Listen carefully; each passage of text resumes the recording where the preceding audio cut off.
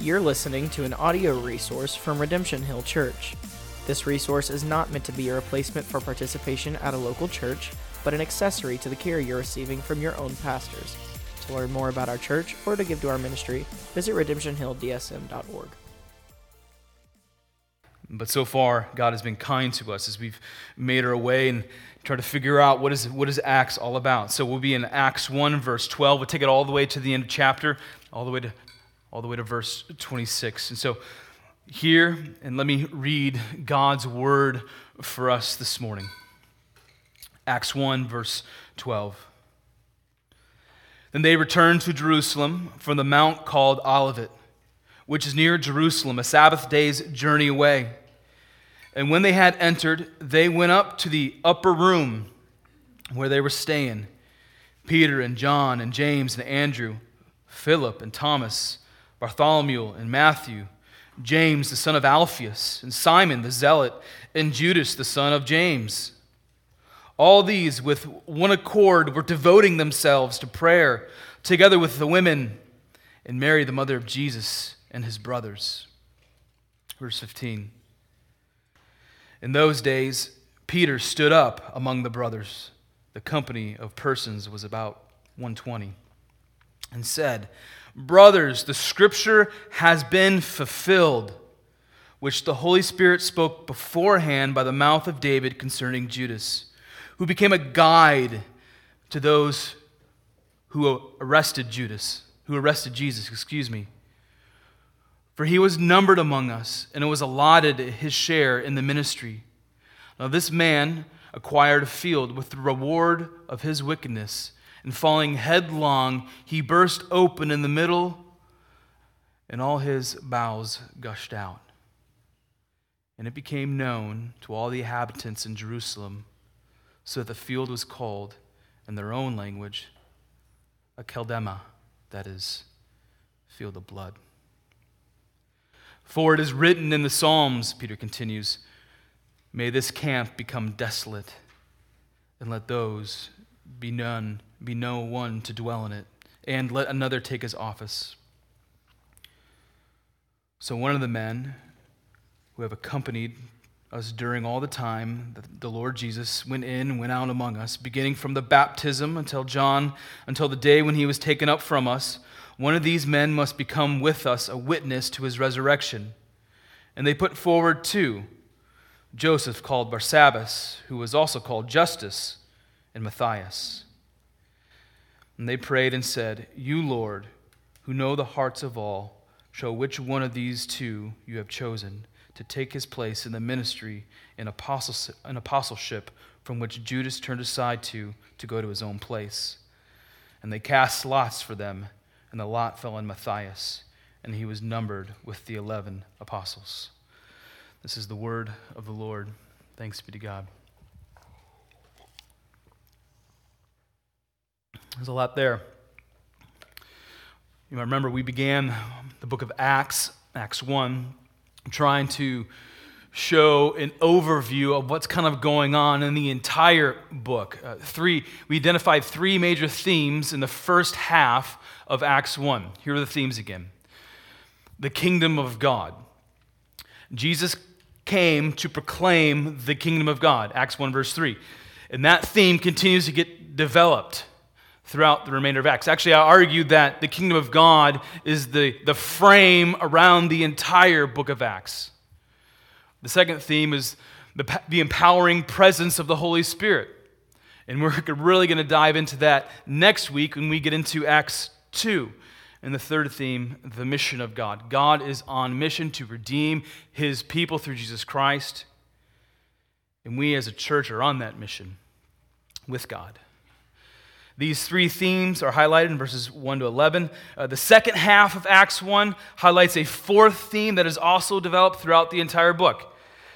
It is about the birth of the New Testament church. We're in Iowa, so I thought about birth and growth in kind of agricultural terms. Farmers know what it means to see new birth and growth. Consider when like a seed is planted in a field, right? So where we live at our house, many of you have been there, there's like soybean fields and corn fields. And in the spring, the seed goes down. I don't even know when the seed goes down, but there's a time where it goes down. But there comes a moment where it begins to grow. It's cultivated.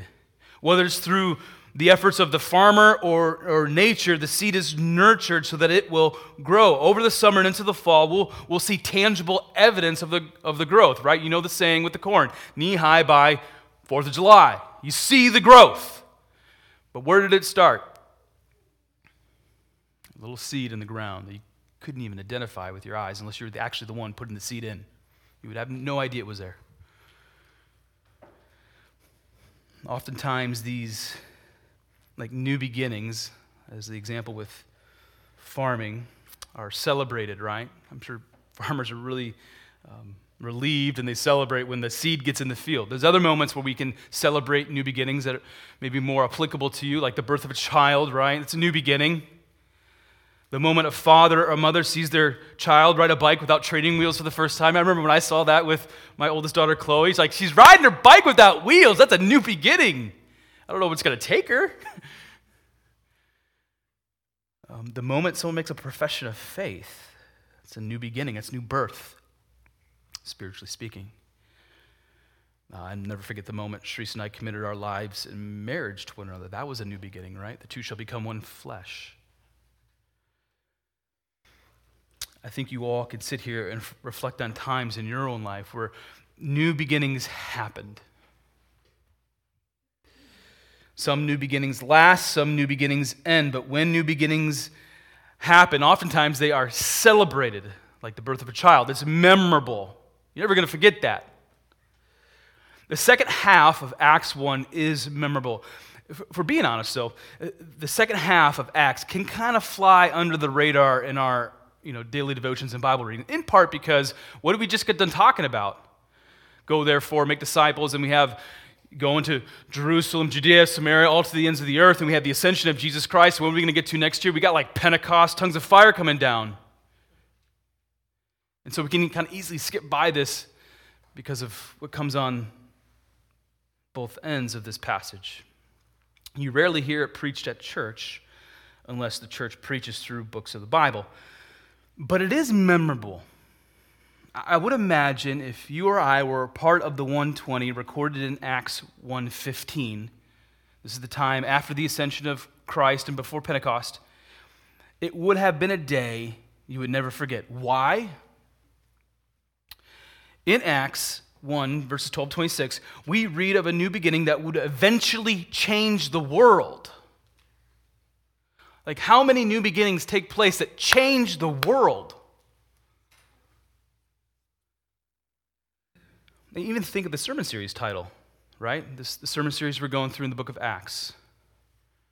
The world turned upside down. That's Acts 17:6. And it's pointing back to where we're at today. The world turned upside down because of this new beginning.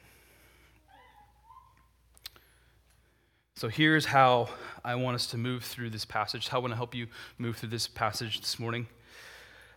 First, I'm going to kind of reset the scene that we read about, that we've read about in Acts 12, or verses 12-26. And then I'm going to show you the marks of this new church. What are some characteristics that we see here? And along the way, I want to challenge you to apply the marks or characteristics of New Testament church to your life, right? So again, head to heart to let's apply these things. What we read in this passage isn't just for your reading pleasure. It is for you to apply every single day. Every single day. Okay, because Acts is, like I said last week, is written in a narrative, and we've had a week off. Let me do this reset real quick. 2 weeks ago, we saw how Jesus left the apostles when they were in Bethany, and they went to Mount Olivet. Acts 1:9 says, He, Jesus, was lifted up, and a cloud took him out of their sight. It's the ascension of Jesus. So all of a sudden, 2 men in white robes appear to assure the apostles that Jesus is going to come back. Remember I was talking about they're like gazing into heaven, and these 2 men in white robes are like, hey, refocus here, refocus. He's coming back, but there's work to be done. Between the ascension of Jesus and when Jesus comes back, The apostles are on mission. They're on mission to preach God's word. So needless to say, though, the resurrection, ongoing teaching of Jesus after the resurrection, and then the ascension brought great encouragement to everyone who witnessed all these miraculous events, right? So the ascension of Jesus brought about this new beginning. And as with any new beginning, some organization and direction is required, right? Like after the birth of your first child, like all the stuff just didn't show up in the room that would accommodate the birth of your firstborn, right? There's a little bit of work that needs to be done here. So in verse 12, we read how the group which just witnessed the ascension of Jesus went back to Jerusalem to reflect on what happened and consider what needs to be done. What's kind of the organization we need to bring about for this mission? Here's what they were working through, right? Okay, Jesus was alive, but he is no longer physically with us. Jesus promised the Holy Spirit, who now we are waiting for. And Judas, who walked with Jesus, saw the miracles of Jesus, was taught by Jesus, is now dead and needs to be replaced. The writer of Acts, Luke, presents a gruesome account of the man who used to do ministry with Jesus and the apostles. You all know him by the name Judas. Judas betrayed Jesus for 30 pieces of silver and then had taken his life. The immediate matter addressed in this passage is the replacement of Judas. Well, what we see in today's passage is that through a human plan in God's sovereign hand, a replacement was chosen. So what else do we see in this passage? More of the reset of the scene. Eventually, a man named Matthias was chosen. We don't know everything about Matthias. Frankly, we don't know anything about Matthias. It's like shooting darts at a dartboard in the dark, trying to figure out who Matthias is. He's only mentioned one time in the Bible, and it's right here, never to appear again. However, the process of selecting Matthias was necessary for the apostles, which is why Luke records it. Today's passage, like I've said, it isn't flyover country, but it's rich and instructive. With the new beginning of the church as the context, along with the selection of Matthias as the 12th apostle, the next apostle after Judas, there are actually several diamonds that we can mine this morning and then apply to our lives. And that's one of the things we work through as we read a narrative like Acts or Genesis, right? We ask the question, what's God saying here as this story unfolds and it's developed? How do we apply? So there's three particular things, three particular marks that I want us to apply this morning from God's Word. Number one, we see the authority of Scripture in this passage. I'll talk about that. The second thing we see is the sovereignty of God. And then third, the importance of prayer. And praying with purpose too. So let's mine these. I'm going to show you from God's Word how these three characteristics marked the New Testament church and continue to mark and should mark this church. In verse 15, we read that Peter steps up to the plate to lead approximately 120 people in an upper room. Verse 13. A group of 120 people suggests the room was fairly large, maybe perhaps this size right here. 120 people was also required by Jewish law in order for a new community to be formed. I think that's a little bit what was going on here. 60 people couldn't do it, but by Jewish law, if you had 120 people gathering, that could be a new community. Regardless, Peter has to help everyone process the betrayal of Judas and lead out with, what do we do next? What are the next steps here? And it's fascinating. If you do a study on Peter, it's amazing to see his growth and development as a disciple of Jesus Christ, right? He was the guy who betrayed Jesus in the Gospels. And now he's the guy who's leading out in the birth of this church. Notice how Peter did not respond. He doesn't respond by trying to understand the current circumstances by like human logic. And he isn't passive to deal with the circumstances that are right in front of him. Instead, Peter filters the death of Judas and the subsequent fulfilling of Judas's spot as an apostle by going to the Bible. Verses 16 and 17 are a remarkable statement that should inform our reading of the Old Testament. And here it is. It was necessary that the scriptures be fulfilled, that the Holy Spirit, through the mouth of David, foretold about Judas. Like, do we read our Old Testament like that? Like, this was foretold by David. And he became a guide for those who were arrested, for he was one of our number and shared in this ministry. Let's dissect these verses for a moment. Peter is saying that the fulfillment of Scripture means Jesus needed to be betrayed by Judas. There was no alternative action for Judas. Even the great King David foretold about Judas's betrayal when he said, "Let his dwelling become desolate." I think his death. Let no one live in it. And if you're good at reading your Bible, you're immediately going to, I'm going to go to that psalm, right? What's he quoting? Let's get some context here.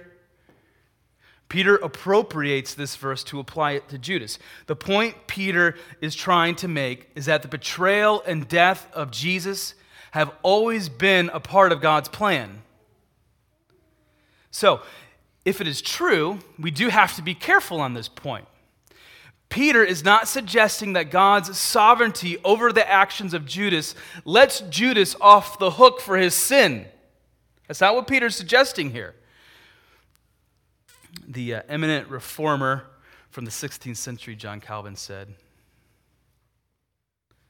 "Judas may not be excused on the ground that what befell him was prophesied, since he fell away not through the compulsion of the prophecy, but through the wickedness of his own heart." For my money, there's no better commentator on the Bible than John Calvin. I think he is doing a good job of walking the tightrope of God's sovereignty and yet human responsibility. To suggest that because God foreordained the betrayal of Jesus by Judas does not acquit Judas of his crime. He is still responsible. Peter's point is simple. God's plan of redemption has always been at work. It's always been at work. And Judas played a part in God's redemptive plan.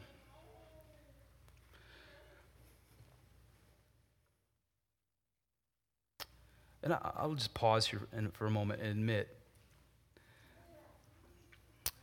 you got to wrestle with the sovereignty of God here. I do, and that's okay. I hope you do as well. But God had a plan, has a plan. It will not be thwarted. He is completely sovereign. Period. Because Judas is no longer counted among the 12, it says he needed to be replaced. So Peter quotes again, goes back to the Psalms, going back to his Bible. He's opening up his Bible and say, what do we do here? He goes to Psalm 109, verse 8. Let someone else take his position. And so Matthias was eventually chosen. Again, Peter is thinking biblically about the circumstances surrounding this young church. Like, what do we do here? Well, let's read our Bible. I believe the application for verses 16 to 20 is straightforward. Here's the question for you to answer. This is how we can begin to apply this. What is the lens over your eyes in which you understand the circumstances in your life? Right? We all go through trials. We're all bumping up against decisions to make. But what's the lens that's right in front of you in which you try to understand what is going on. When an unexpected situation arises, and Judas' betrayal and death was unexpected, not to God, but to the rest of the apostles. What do? Do your emotions rule your perspective? Do you rationalize your way through the tragedy? Do you recoil and say, I just want to deal with this? Or do you go to God's word to make sense of the unexpected? Listen, I know that all the why questions that you may have do not always get answers when trials come up, when circumstances come up. But the Bible, God has given us the Bible to be our governor, to guide us.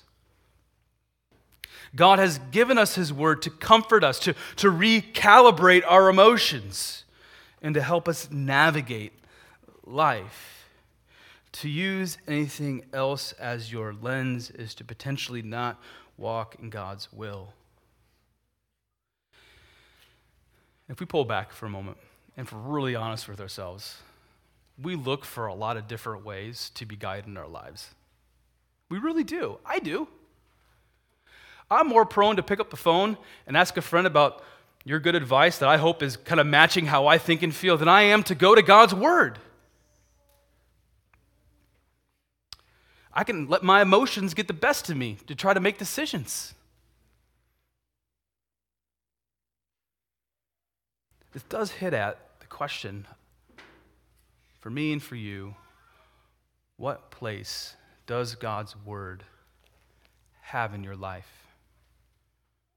And in particular, as it applies to the text, when you're bumping up against decisions that you need to make, questions that you have in life. What do I do next? How do I understand tragedy and suffering, etc.?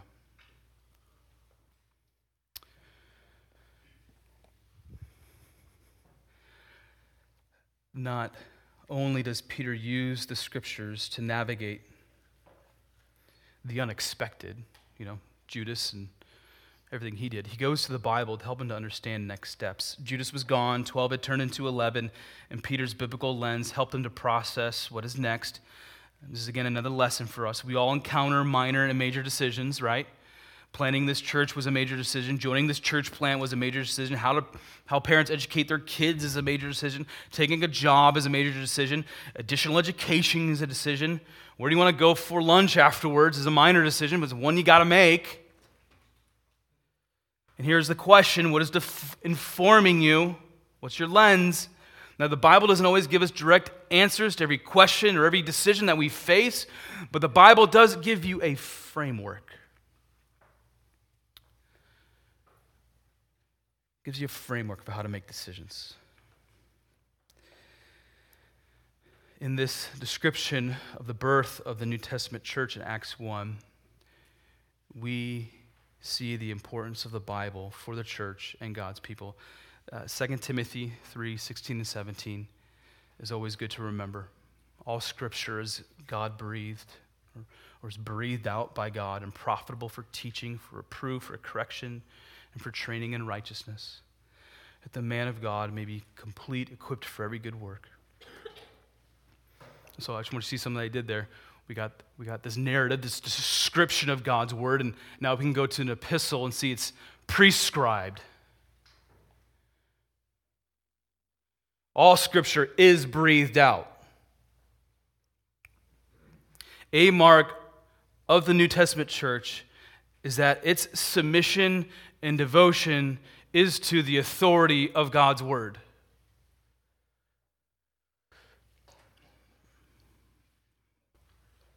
And I'll add this as kind of a footnote to that statement. Not only do we want to say that and believe that, but we want to live that. You can go to a lot of church websites that'll have that. But do they really cling to that truth and want to live out that truth? God's word is authoritative in my life, and I want to submit to it.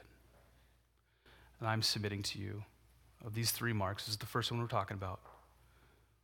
That is a mark of a New Testament church. Here's another mark of the New Testament church. I've mentioned it already, and these kind of all intertwine. It's the sovereignty of God. We already saw how the sovereignty of God was at work with the betrayal of Judas, but now look at how God's sovereignty was at work with Judas's replacement, Matthias.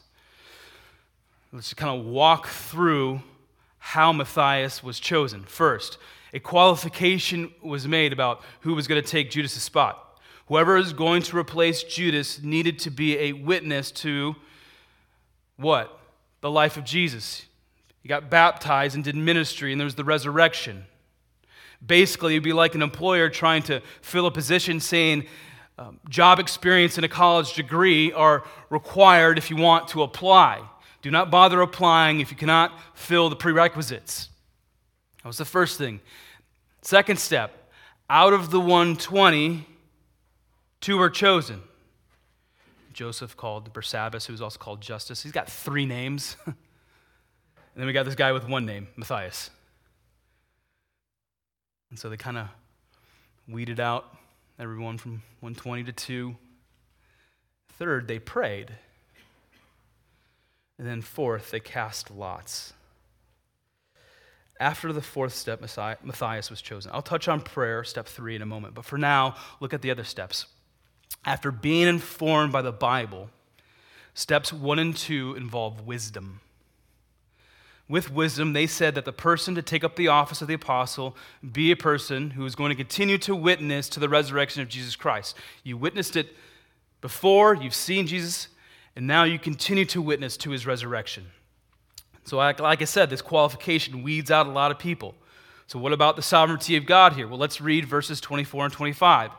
And they prayed and said, listen to the prayer, "You, Lord, know the hearts of all. Show which one of these 2 you have chosen to take the place in this ministry and apostleship from which Judas turned aside to go to his own place." Their prayer acknowledges that God is completely involved in the choosing. So what happens next? They cast lots. Now, before we all pull out the poker deck and play in the name of the sovereignty of God, let's understand what's going on here.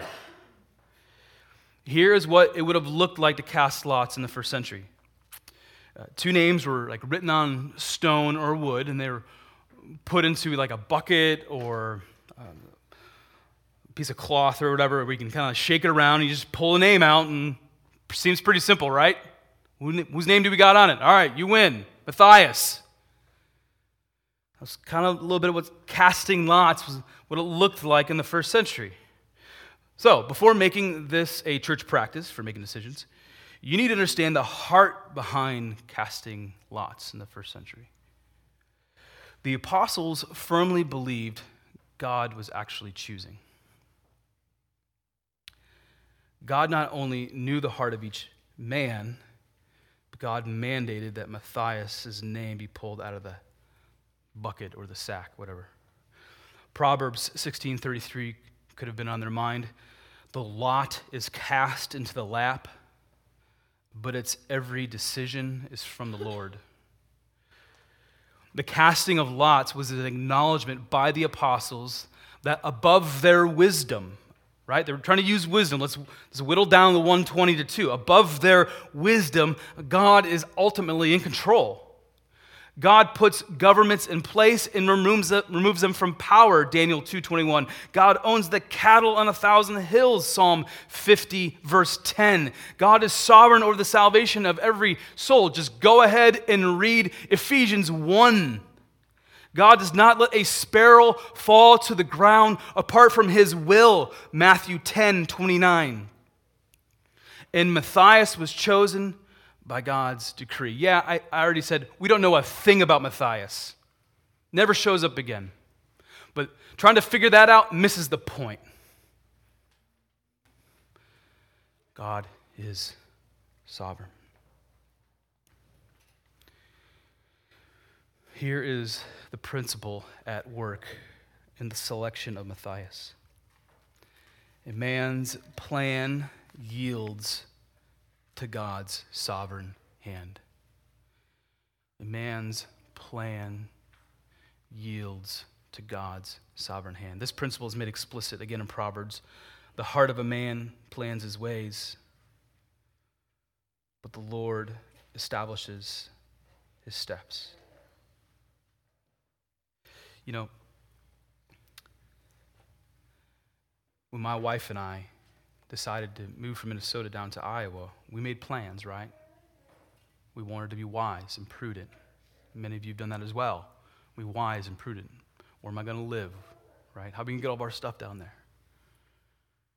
And that's good. But make no mistake about it.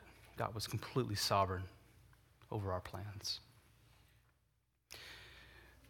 The sovereignty of God can land on people in several different ways. And I acknowledge that. Like I've said already, it's a difficult doctrine to wrestle with, a good doctrine to wrestle with. When a person is told God is entirely sovereign, in control of their life, they can buck against that truth, right? They can buck like a Mustang that does not want to be ridden. A horse that doesn't want to be broke, right? If God's sovereignty lands on you like this, then you need to acknowledge this. You can buck all you want, but if he so chooses, he can tame you. He can tame you. So just listen to me here. Let me get real for a moment. Let me really apply this, because our American Christianity does not lend itself to holding on to the sovereignty of God. We are taught, just as Americans, right, to be independent, radically independent, and in control of our own lives. Right? Just watch TV commercials and see how much it's about you and your independence and your control over everything else, right? So because we've been programmed to be independent and in control, we have a hard time embracing God's utter control over the universe and over every human life.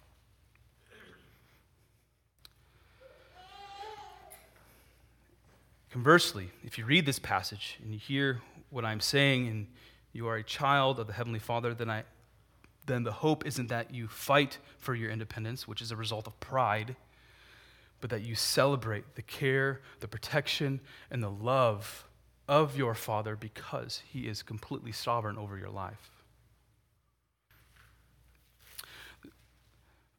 For the New Testament church and for us, the sovereignty of God brings, hopefully, an immense amount of comfort for you. So in sum, yes, make a plan amid circumstances, but when you make a plan, find comfort in God's steady and sovereign hand over your life. No matter if your plan goes poorly, it goes sideways or unexpected, right? God is still sovereign. He is still with you. And in those moments where it really goes sideways, what is He doing? Our sovereign God is teaching us, growing us, fathering us as children.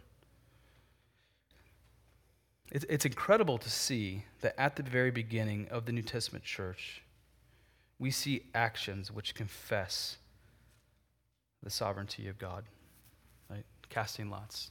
It's not what we think today when we play poker or whatever, right? It's no, God's completely in control. This isn't a game of chance. It's a game of sovereignty. The third and final mark of the new and budding New Testament church is prayer. Twice we read about the importance of prayer in the New Testament church in our passage. Here it is. All these with one accord were devoting themselves to prayer together with the women and Mary, the mother of Jesus, and his brothers. And then 10 verses later, verse 24, 25, and they prayed, said, we already read this, I'm going to read it one more time. You, Lord, know the hearts of all. He knows the hearts of all. We often think of prayer as a spiritual discipline, which is true. But we sometimes do not grasp the depths of prayer. E.M. Bounds tells us the depths of prayer in the church. I love this quote. The life, power, and glory of the church is prayer. The life of its members is dependent on prayer, and the presence of God is secured and retained by prayer. The very place is made sacred by its ministry. Without it, the church is lifeless and powerless. Prayer is more than a mere activity. It is calling out to the holy God of the universe. There's a ton we can learn and apply from how the early church prayed. And by the way, we're going to bump into a lot of prayers as we go through the book of Acts. There's a couple things we can learn from this text. First, we need to be persistent in prayer. The early church was persistent in prayer. In verse 14, it says they were devoted to prayer, which carries this idea of being constant in prayer. This description of prayer connects with what Paul says in 1 Thessalonians 5:17. Pray without ceasing. Meaning, be constant in prayer. Prayer is not something that should just happen on Sunday or when you go to your community group. We are constantly praying. Even when your prayer seems dry, we continue to press in and be persistent in prayer. In the late 1990s, a show called Who Wants to Be a Millionaire began to air. I used to watch it with my mom. That's why it's memorable for me. One of the features of the show is that if you were asked a question and you didn't know the answer, you could phone a friend. That was literally what it's called. You want to phone a friend? And the hope is, the person picked a really smart friend. To be constant in prayer is to know you could always phone God. I'm not trying to be cheesy. I'm just trying to make a point here. You can always phone God. God the Father is always on the other line for his children. You can never pray too much, and you never have to worry about if God is listening. The loving and heavenly Father always takes the call from his child. Always takes the call. Which means, and it should encourage us to be persistent in our prayer, no matter our circumstances, no matter how we feel, no matter what lies are attacking us from the world, no matter what Satan is trying to do to discourage you in your faith. You can be persistent in prayer, knowing that God is listening. In addition to being persistent, we need to be united in prayer. The early church was united in prayer, verse 14. The English Standard Version says they were praying with one accord, which also means the church was continually united in prayer. I have a couple thoughts about what it looks like to be united in prayer. First, and this is stating the obvious, the text is highlighting the corporate aspect of prayer. All the apostles, verse 11, and the women, verse 12. And then what's mentioned along with that is Mary, the mother of Jesus, and Jesus' brothers, verse 12. They were all praying. Prayer isn't for a few holy people who can say the right words. I'm talking corporately here. All of the Father's children can call upon him in prayer. This is more of a pastoral moment for me. Do not be consumed with trying to say the right words, right? There can be an intimidation when someone hears someone pray and be like, oh, I can't pray like that. That sounds too good. I don't even understand half of those words.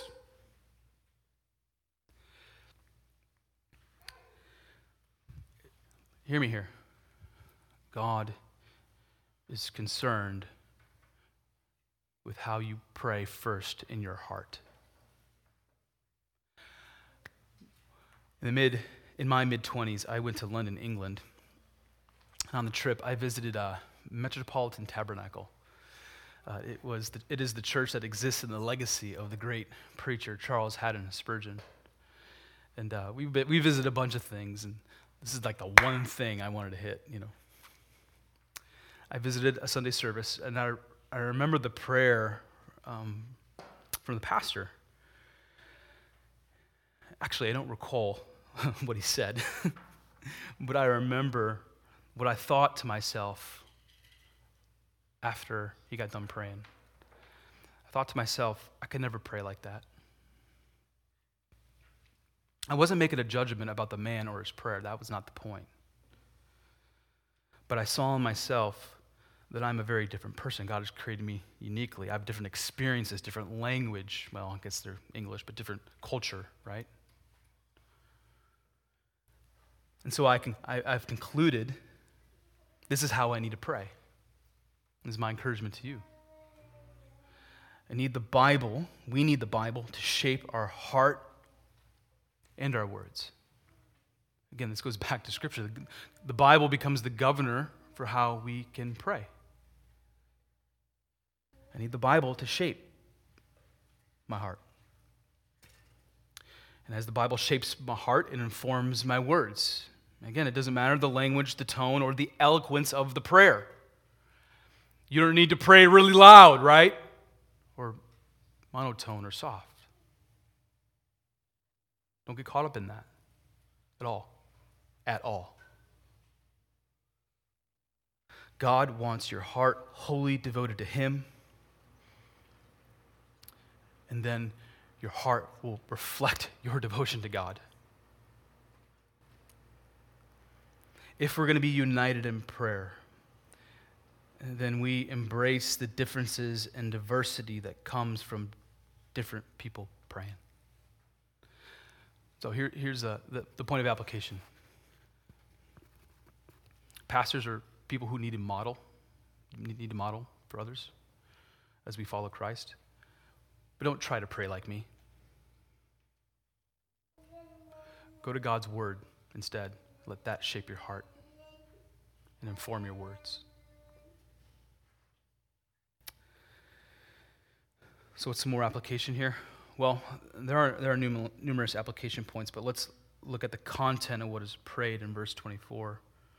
Luke records that God knows the heart of the two men put forward to replace Jesus. So part of Peter's prayer, he's confessing, God, you know their heart. Now, so pause for a moment and think about what that means for you.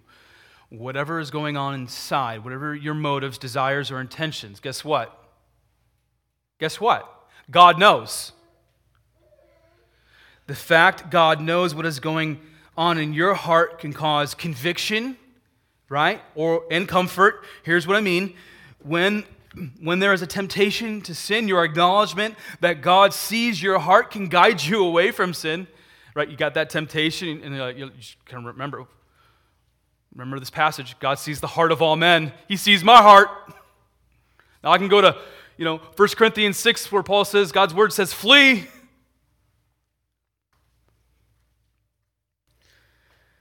The acknowledgement of God's omniscience, that means He's all-knowing, can bring sweet conviction to us that leads us out of sin and into the arms of our Father. But knowing that God sees your heart should also be a great comfort. When Peter prays, Lord, you know the hearts of all, he was including himself. God sees your heart and He loves you. God sees your heart and still accepts you. God sees your heart and He always wants you to call on Him in prayer. I don't know about you, but my heart can be wicked, right? It can be downright wicked. Yet I take great comfort that through this life and sanctification, God is still for me. He's wanting me to grow. Yes, He will disciple me. And He will discipline me. But He's always for me. He's for you if you are His child. That should be great comfort. So from this passage, we see the marks of a church that was beginning to grow, right? Kind of go back to my opening statements. These marks are an acceptance and a love for the authority of the Bible. All right, when they're figuring out what to do, they're quoting Psalms. Peter's going back to Psalm. Also, we see with the casting of lots, it was an admission that God is sovereign over this. Yes, we got a plan. We put in a process. We're trying to use wisdom. But ultimately, guess who's in control? God. And then third, the importance of prayer. We want to be persistent in our prayer. We want to be united in our prayer. So where does this leave us as we continue to journey through Acts? The late John Stott says this, and this is a recap for today and a highlight for next week. Though the place left vacant by Judas has now been filled by Matthias, the place left vacant by Jesus has not been filled by the Spirit. Next week, as we turn the page, right, to Acts 2, we will see how God fulfilled his promise to send the Holy Spirit to his people. Let's pray.